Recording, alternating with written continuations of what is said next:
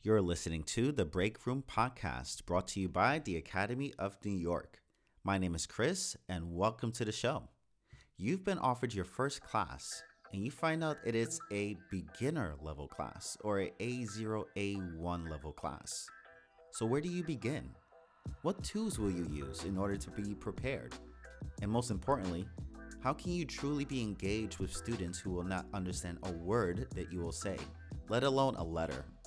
Well, the solution is not that complicated as you may seem. In this episode, I will be speaking with Dom Babraj, the head teacher and cat enthusiast of the school. And she will begin with how to teach with beginner level English. Now, disclaimer, there will be times in the episode where you'll hear some background noise, and I've tried my best to edit it out. So I want to apologize in advance, and I hope that it's not too distracting. Well, without further ado, let's begin.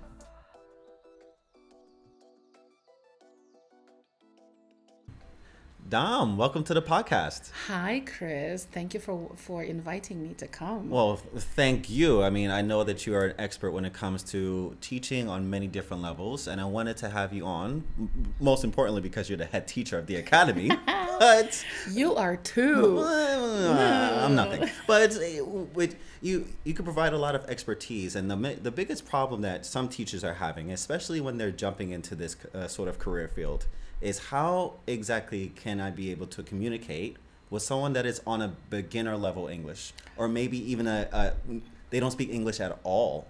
So I think that's a topic that we want to tackle on today's podcast. That is exactly it. I heard recently from someone that they don't want to teach the beginners level because they don't speak Polish, and I'm like, you don't need to speak a word of Polish to teach somebody the language. Right. Imagine teaching your child. It is the same idea. You show them the thing and you tell them what it is, literally. And you mime, you act, you advise, and you don't have to use very difficult vocabulary. And the truth is that the materials that you have and you can assemble together can help you with it. Right. And books can help you with it. But the thing is, you have to have a certain way of teaching. And with students who are able to respond to your questions, great. But students who the only thing they can say, hi, and that's it.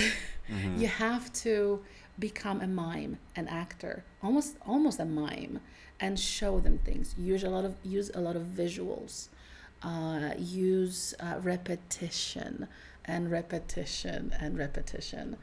At the same time, you can teach people in categories. As we go through life, at the very beginning, what I do with my students, and let's say we're in the classroom or you're on the computer, you teach them the little tiny world around them. So you have to start with something. So you point at the computer, you say, hey, that's the computer. So they know that word, so they can hear it.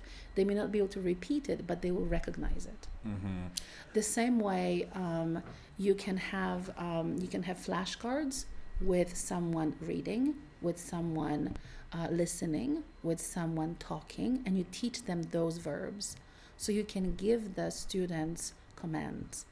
Read, and then you can show them a book. So you teach them a book, you teach them read, write, listen, repeat. And I really like what you're saying there. And we're going to get into more details with those because it's very important. But I like what you mentioned about treating the students as if they are children, because we came into this world not knowing the language. We weren't. It wasn't an inherent ability. So we learned by the experience and our surroundings. This is why it's so important when it comes to lower level students. It's about mostly show, not tell. Yeah. Being able to identify how are you feeling? Right now we're teaching online, and this is fine, but there are definitely some programs like on ESL Library, for example, that have pictures. You could just show them the picture and just ask the question, how does he feel? Or how does she feel? And if the student still doesn't know, then she feels happy. She feels sad. And with that visual, it really sticks with them. Visual learning is so important.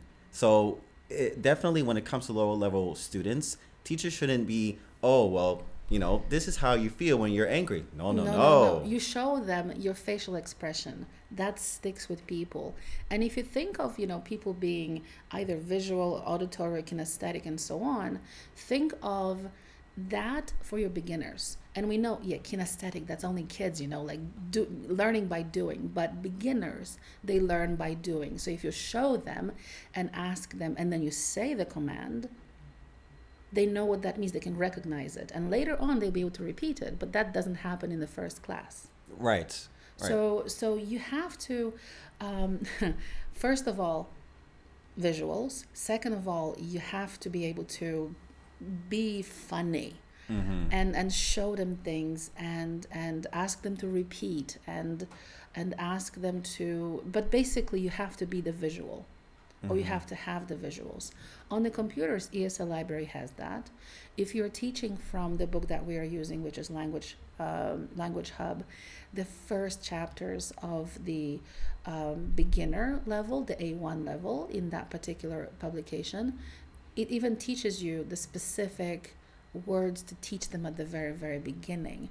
It's not difficult. There's not a guessing game. It takes you exactly through all the points.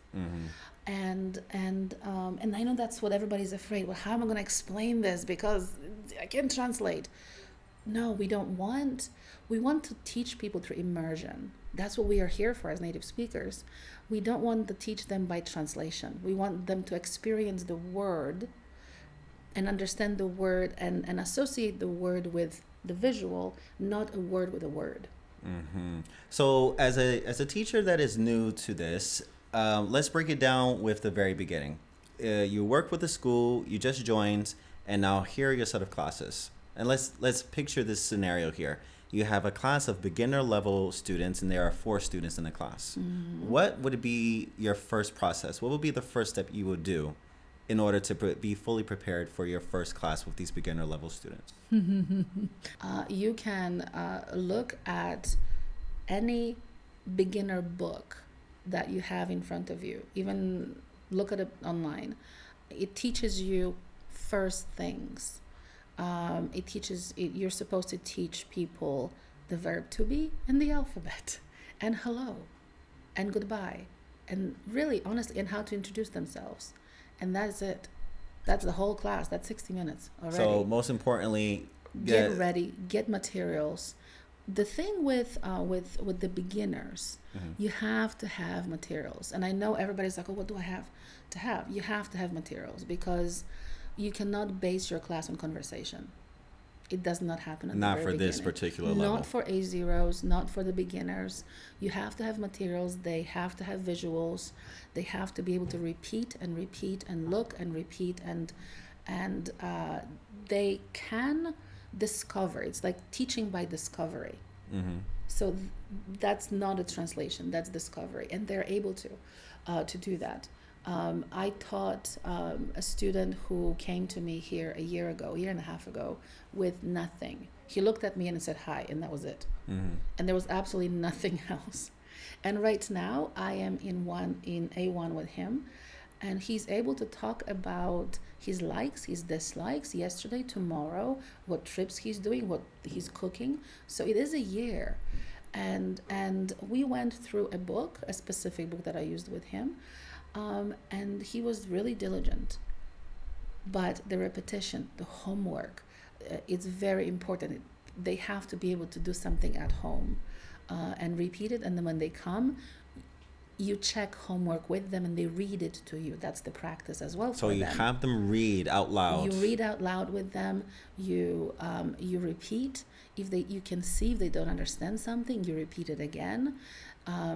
Here we're not constrained by any trimesters that we have to finish and there is Matura exam. We want to teach them so they actually learn. So if you see somebody not being able to grasp the verb to be, you repeat it again and again and again. until they get it, because that is the, as we know, foundation for everything in English. Pretty much, yes. It The is, verb in to every be is single the tense foundation. Yeah, for and that's the everything. great. It's the great introduction to the tenses that we will eventually have to teach Mm-hmm. in the next exercise, which is grammar. Which is grammar. But do not do this. Oh, guys, you have uh, we don't even start teaching present simple. We start with the verb to be and then present simple, so they can learn certain things. So you don't. There's a specific way of what to start with first, so they can actually understand why. Giving them auxiliary verbs is gonna be like, whoop. I had a teacher that literally I was called into the classroom to talk to the students because they were panicking because they were A1, and the teacher wanted to just show them, look, those are tenses and they look like this. But not now, but look like this. And they didn't understand. They were writing everything down. It was just too much. So you have to really minimize what you teach and think through it. And like again, materials that are written by methodologists, they will take you through that. And therefore, I sometimes say, just use the book. It will take you through it, and it will make you an expert. And then you can add to it. But the books that we have, either you use Language Hub, or some people use Speak Out, which is also a good one for the beginners. Those are the ones that will take you literally step by step with questions and answers. Read every single question, every single exercise. Make sure they understand everything. Even though if to you it's just redundant, why am I reading, put in the gaps, blah, blah, blah. They have to know this because they're still learning. So now when I say repeat or go on, they know what I'm saying. They're picking up the pronunciation of the words, and they're miming what you are telling just them. like kids do.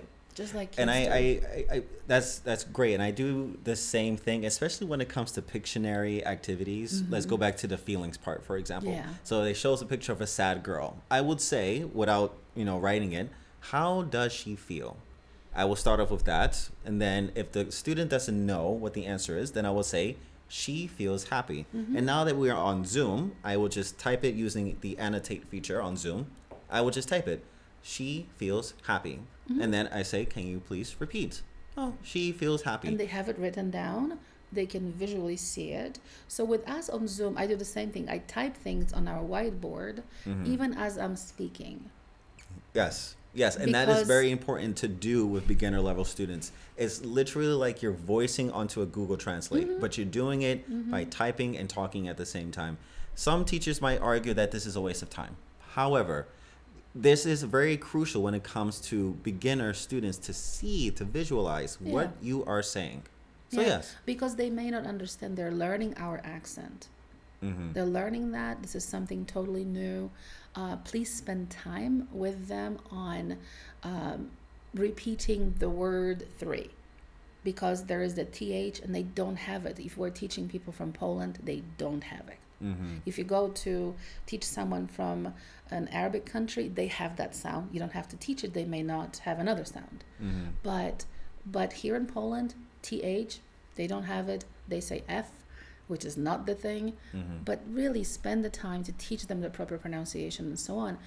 Again, mime it, show them how you're even holding your tongue, particularly with this particular sound. But we talked about breaking up your lessons in the categories. Right, and categorizing vocabulary. So let's take a look at that for a moment, because for me, the vocabulary that I focus on the most with my beginner students is ones that are we see and we touch and we feel all of the time. So I keep talking about feelings, right? But there's also clothing. Yes. Right? Vocabulary words for clothing. Daily routines. Yes. I brush my teeth. I comb my hair. And Keep this the is world great. around them. Exactly. And this is great vocabulary for them to now apply it to the present simple tenses, which they will learn later on. Exactly. I usually brush my teeth in the mornings, or I always take a shower at night. Adverbs of frequency is also really important to be able to expose to the students while you're teaching present simple. if they can see that there is a adverb of frequency, never, always, sometimes, then they will know this is a present simple tense. Yeah, but only teach them for the very, very beginners, always and never and sometimes. Only Right. those three. Don't teach them rarely, hardly ever. Don't do that. Right. So you simplify it and then you build up on it because those adverbs of frequency, all of them that I just said, are in B1 level. If you're thinking about it, wait a minute, what? But really, so there are certain things you teach. You teach them minimum and then you build up on it. So for example, present simple, routine. That's it. Past continuous, something right now. Past simple, yesterday. Right? And that's your beginning. You don't tell them, wait a minute, that's, newspapers and sports commentary and this and that and so on and so forth. You don't do that. That's C1 level. So if you know exactly what you're supposed to teach about each tense at each level, it makes it so much easier. Now, how do you learn this? Experience. That's it. But we're all learners. So I had to start at one point, learning how to teach A0 and then how to teach C1. And it took me, our books are great because right in the middle of the pages, you have methodology and how to do it. Focus your students on this. Ask this question. And later on, when you do that, and I used to spend hours on reading those things at the very beginning, so right now we can talk about it. But if you guys are confused, open the book, teacher's book, read how to teach that particular class. Or for when if you do not have access to the books, then this is where ESL Library comes in handy. And they have the same with their thing. folders. Yeah. This is a little bit of research, but there are links to folders on ESL Library where you're able to get a detailed syllabus of what you need to do with the beginner levels, as well as Lingua House as well. Lingua House has a very detailed A1, A2 level syllabus of what you need to do, detailing how long the classes will be. 30 minutes, 45 minutes, and also what you're going to be teaching along with this process. So there's two different approaches, or you can combine it. And some of us do that because we think that, okay, there is great things as far as listening and yes, practice all of the skills, listening and writing and reading and speaking, of course, in your class. And some people focus only on speaking and only focus on listening. I try to do all of them at the same time, and the students respond to that. So it is, you can combine them, or you can just go one way or the other. So we talked about breaking up in categories and start with the world around you. Don't try to talk about Jamaica and the tribes over there. No, mostly focus on changing what is around them into the English version. So they will know everything that's around them in Polish, but then it's all about translating it. You see the whiteboard. I'm sure that is something that this is what we call a whiteboard. This is a television in English. This is a desk. What are you wearing? This is the phone. Those are the apps. Those are your shoes. This is a watch, not a clock. Exactly. So there are different. Sometimes I tell students, whenever they're supposed to learn, they ask me, how do I learn how to think in English? Stop translating. Yes. Look at things and put a word in English next to it. Like on your TV, put, television. On your wall, put wall. On the ceiling, put ceiling. So sometimes you can do that and expose yourself to English. So you can tell them that. Listen to a song in English and sing. And that's how they can learn the melody of the English language as well. At C level, ask them to listen to rap, and if they can understand that, they're good. At the beginners levels, Celine Dion and and those kinds of songs. But so we talked about that. Of course, repeat everything. Right. We talked about props. Using props. Mime, which means you just show them what you're supposed to do. And the most important thing is, ask them if they understand. But don't ask them. But what if they don't understand when you say, do you understand? I know. So you teach them at the very beginning. So in the first class, if we can go over even like the first class. Yeah, well, we're still in the beginning parts. Where I'm a teacher that needs to know what I need to do. What are you giving me? You go into the classroom and you introduce yourself. Okay. And that's what you start with. And you say, hi, my name is Dominique. How are you? And you basically show them that particular greeting, And then you can go around everybody in the classroom. Hi, my name is Dominique. And then what is your name? So you taught them a question, an answer, and we will teach them the answer, hi, how are you, and so on. And then my name is, you already taught them that. And then you go back to the whiteboard and say, you can put those questions up there. They write it down, they know how to introduce themselves. And then what you can do, you teach them all that. Then you teach them, like I said at the very beginning, words. Listen, repeat, write, look, and I think those are the really important ones. Then you need to teach them the alphabet, which is kind of interesting, but they need the alphabet. They're like, I know the alphabet. So then you give them a very difficult word that exists in English language from Mary Poppins, supercalifragilisticexpialidocious, and you ask them to spell that. Say that one more time, a little bit louder. Supercalifragilisticexpialidocious. Oh, okay. So that's my exam for like the second class. I'm like, okay, guys, you learned the alphabet. Let's spell that one. And they go through all of the letters and they try to spell it out, which is really great. But that helps them spell their names, and you teach them the question, how do you spell it? I don't understand. Can you please speak slower? Mm-hmm. So all those things you can teach them during the first class, so they have something that they can communicate with you. Yes, and it's also most important to understand that all of this takes a process. They're not going to get this within 2 weeks or 3 weeks. This is going to take a couple of months, especially when they are able to master spelling. I absolutely agree with you. I have them first focus on the alphabets first, and then with every activity, once they give me a vocabulary word, I say, can you please spell it? Spell it. And then they need to spell it. And this is actually for my students. I don't know about yours, but they really enjoyed the spelling portions of the activity. They do. And you know what? You are an expert in that. They're games. You can play hangman. You can play. I have Sheep Out on my computer because I teach my A levels with Active Teach, which makes it a little bit more enjoyable, and it's easier on me as a teacher because everything is on a screen.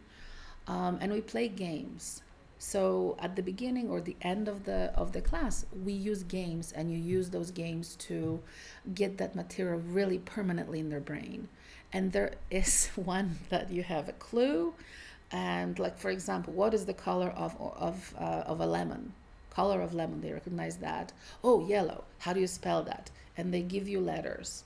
And they really like it, and they laugh whenever the sheep are being taken out, because you literally killed the sheep. Mm-hmm.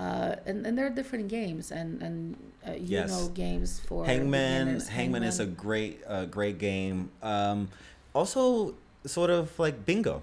Honestly, daily routine for bingo. Yes. I will give my students a bingo sheet, and I will just read, I take a shower in the mornings. Mm-hmm. And if they see take a shower on their bingo sheet, they cross it off, and then the winner says bingo. Bingo. There's another game, memory games. And you can get them on a computer as well, and you can have a picture of emotion and the emotion that they have to pair up with it. So you can also do that. And all those things are available on our computers. So games on the internet. Yes, you could easily just a quick Google search, games for beginner level students, and then you can have them, or you can create your own. So for example, you're really creative, you have plenty of time, and you go to Quizlet, and you can create matching games on Quizlet. You can create anything on Quizlet, and it's free. Also Kahoot. And Kahoot, yes. Also for free. Now it's a little bit tricky because for the adults, they're not really interested in playing a game like a Kahoot, because you have to download the app or use it on a computer. They liked it. They mentioned someone played that over the last workshop, and I heard about it in my class, and they're like, you know what? I've never heard of that game. It's really cool. Okay. Think again. Maybe it's just my students. Possibly. So think about adults at a learning level. Don't think of them as adults. Think of them as kids that are trying to learn the language. So they need anything and everything, and they're laughing sometimes, And then most importantly, they need to be entertained. They do not want to walk into a class and like, oh, I have to do this exercise because my teacher. No. So one more thing that we have to absolutely do: praise them. Oh yeah. We have to praise them. Give encouragement. You're doing great. Great job. You're doing fantastic. Super. I mean, I have a person that really I sometimes wonder if this person can read, but reading in English and reading in Polish, two different things. Mm-hmm. And sometimes I say, I am so sorry for English because English doesn't make sense as far as reading. Because we give them the word read, it spells the same. You read, read, like what is this? Mm-hmm. So we're laughing about certain words because they do exist. Or for example, like you have the word bow, rough, and cough, and they spell the same. And then there is this little video with I Love Lucy and what was his name, Ricky. And they read a book to supposedly his son, and he's from Cuba and he can't pronounce certain words, and Lucy's just laughing at him, and they look at it and they're like, oh yes, I'm not alone. So that's really important to kind of bring humor and praise them. I'm so glad that you brought up reading exercises, because that's the next thing I wanted to talk about.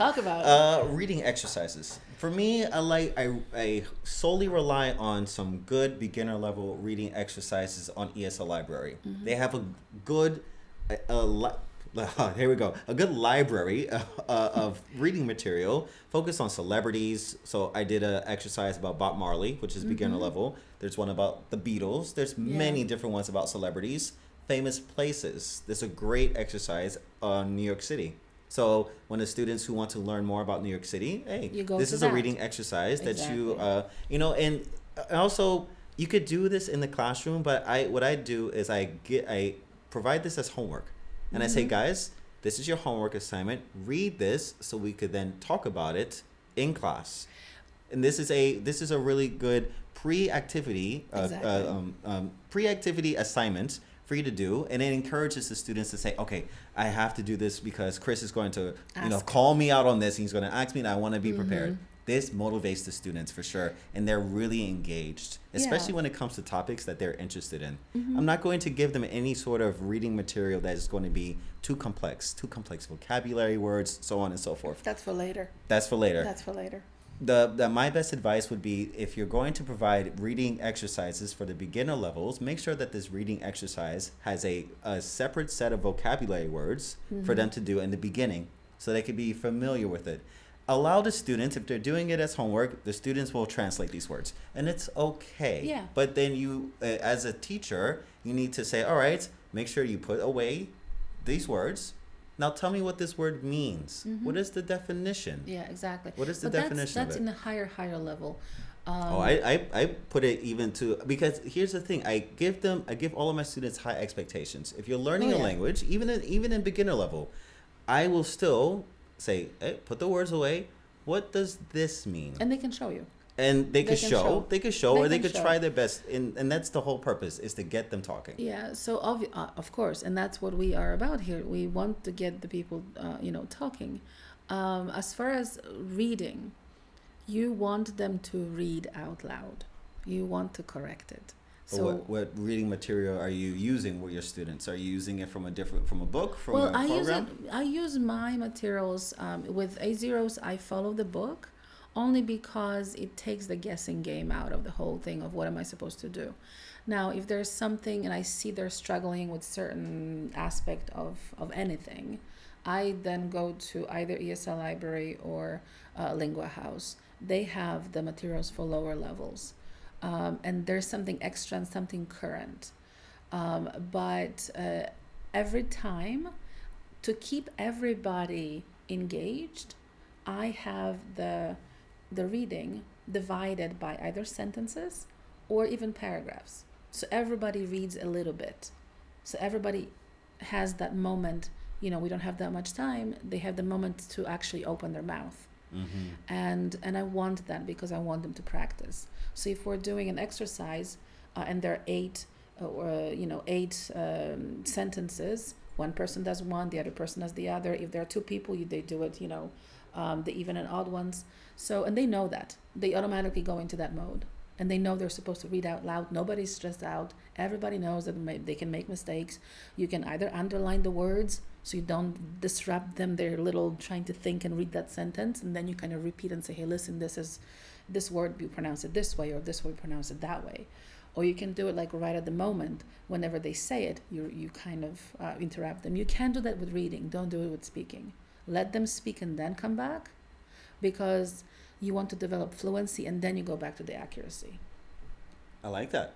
So you can do it, you can play with it, but there are different tactics of getting mistakes, because they want to hear, they want homework, they need homework. Even right now, I said, do you want homework? Yes, yes, yes. And I'm like, but it's a holiday, are you sure? Yes, yes, yes. So they do Right. homework, they read homework, and if they don't know something, with homework it comes out if they're really learning, so you know who is actually opening the book, because they're prepared. And some students are like, I don't understand it, who cares? But not Lingo House, ESL Library is brilliant as far as things to use as everyday topics, everyday things. I had my A0s open a menu, and there's a really good lesson on menus. And one student said, "Forget it," and the four others said, "Okay, let's go through those menus." And they were honestly really easy, but they were just 3 pages, and they were like, "Oh my gosh, 3 pages in English." But we went through it. It took a whole entire class. Didn't matter. Now they know how to order something in the restaurant, Very nice. because that's what they want. They want to go abroad, and they want to be able to say, "I would like." I will like a piece of pizza. Exactly. Pepperoni pizza. Exactly. I had so another forth. word in mind, but that's just all right. So I think we covered it. I want to actually ask you now a personal question. go for Tell it. me about your first experience teaching a beginner level class. I How was did you feel? terrified. How did you feel at that time? I was What did terrified. I was terrified. No, honestly, the first class that I taught, I think that I wanted to teach the girl too fast and too much. And we were going over the vocabulary in the classroom, and I was like, "Oh, this is the whiteboard, this is the TV, this is the wall, this is pen, this is chair, this is this," and she's like writing everything down, and it was like the shock of a lifetime. And then I just realized, oh, Dom, just slow down, because they cannot comprehend as much. But I read a lot before. Like, I tried to really get myself into knowing how before I do it. But really, honestly, trial and error.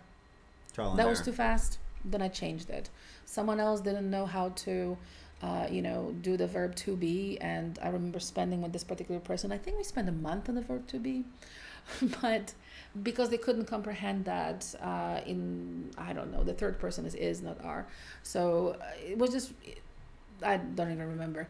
But they couldn't form questions, and we were going over and over. But I was terrified, first of all. Second of all, no, I did not use any Polish, and you don't have to. However, if there is a moment that you just can't, Google Translate.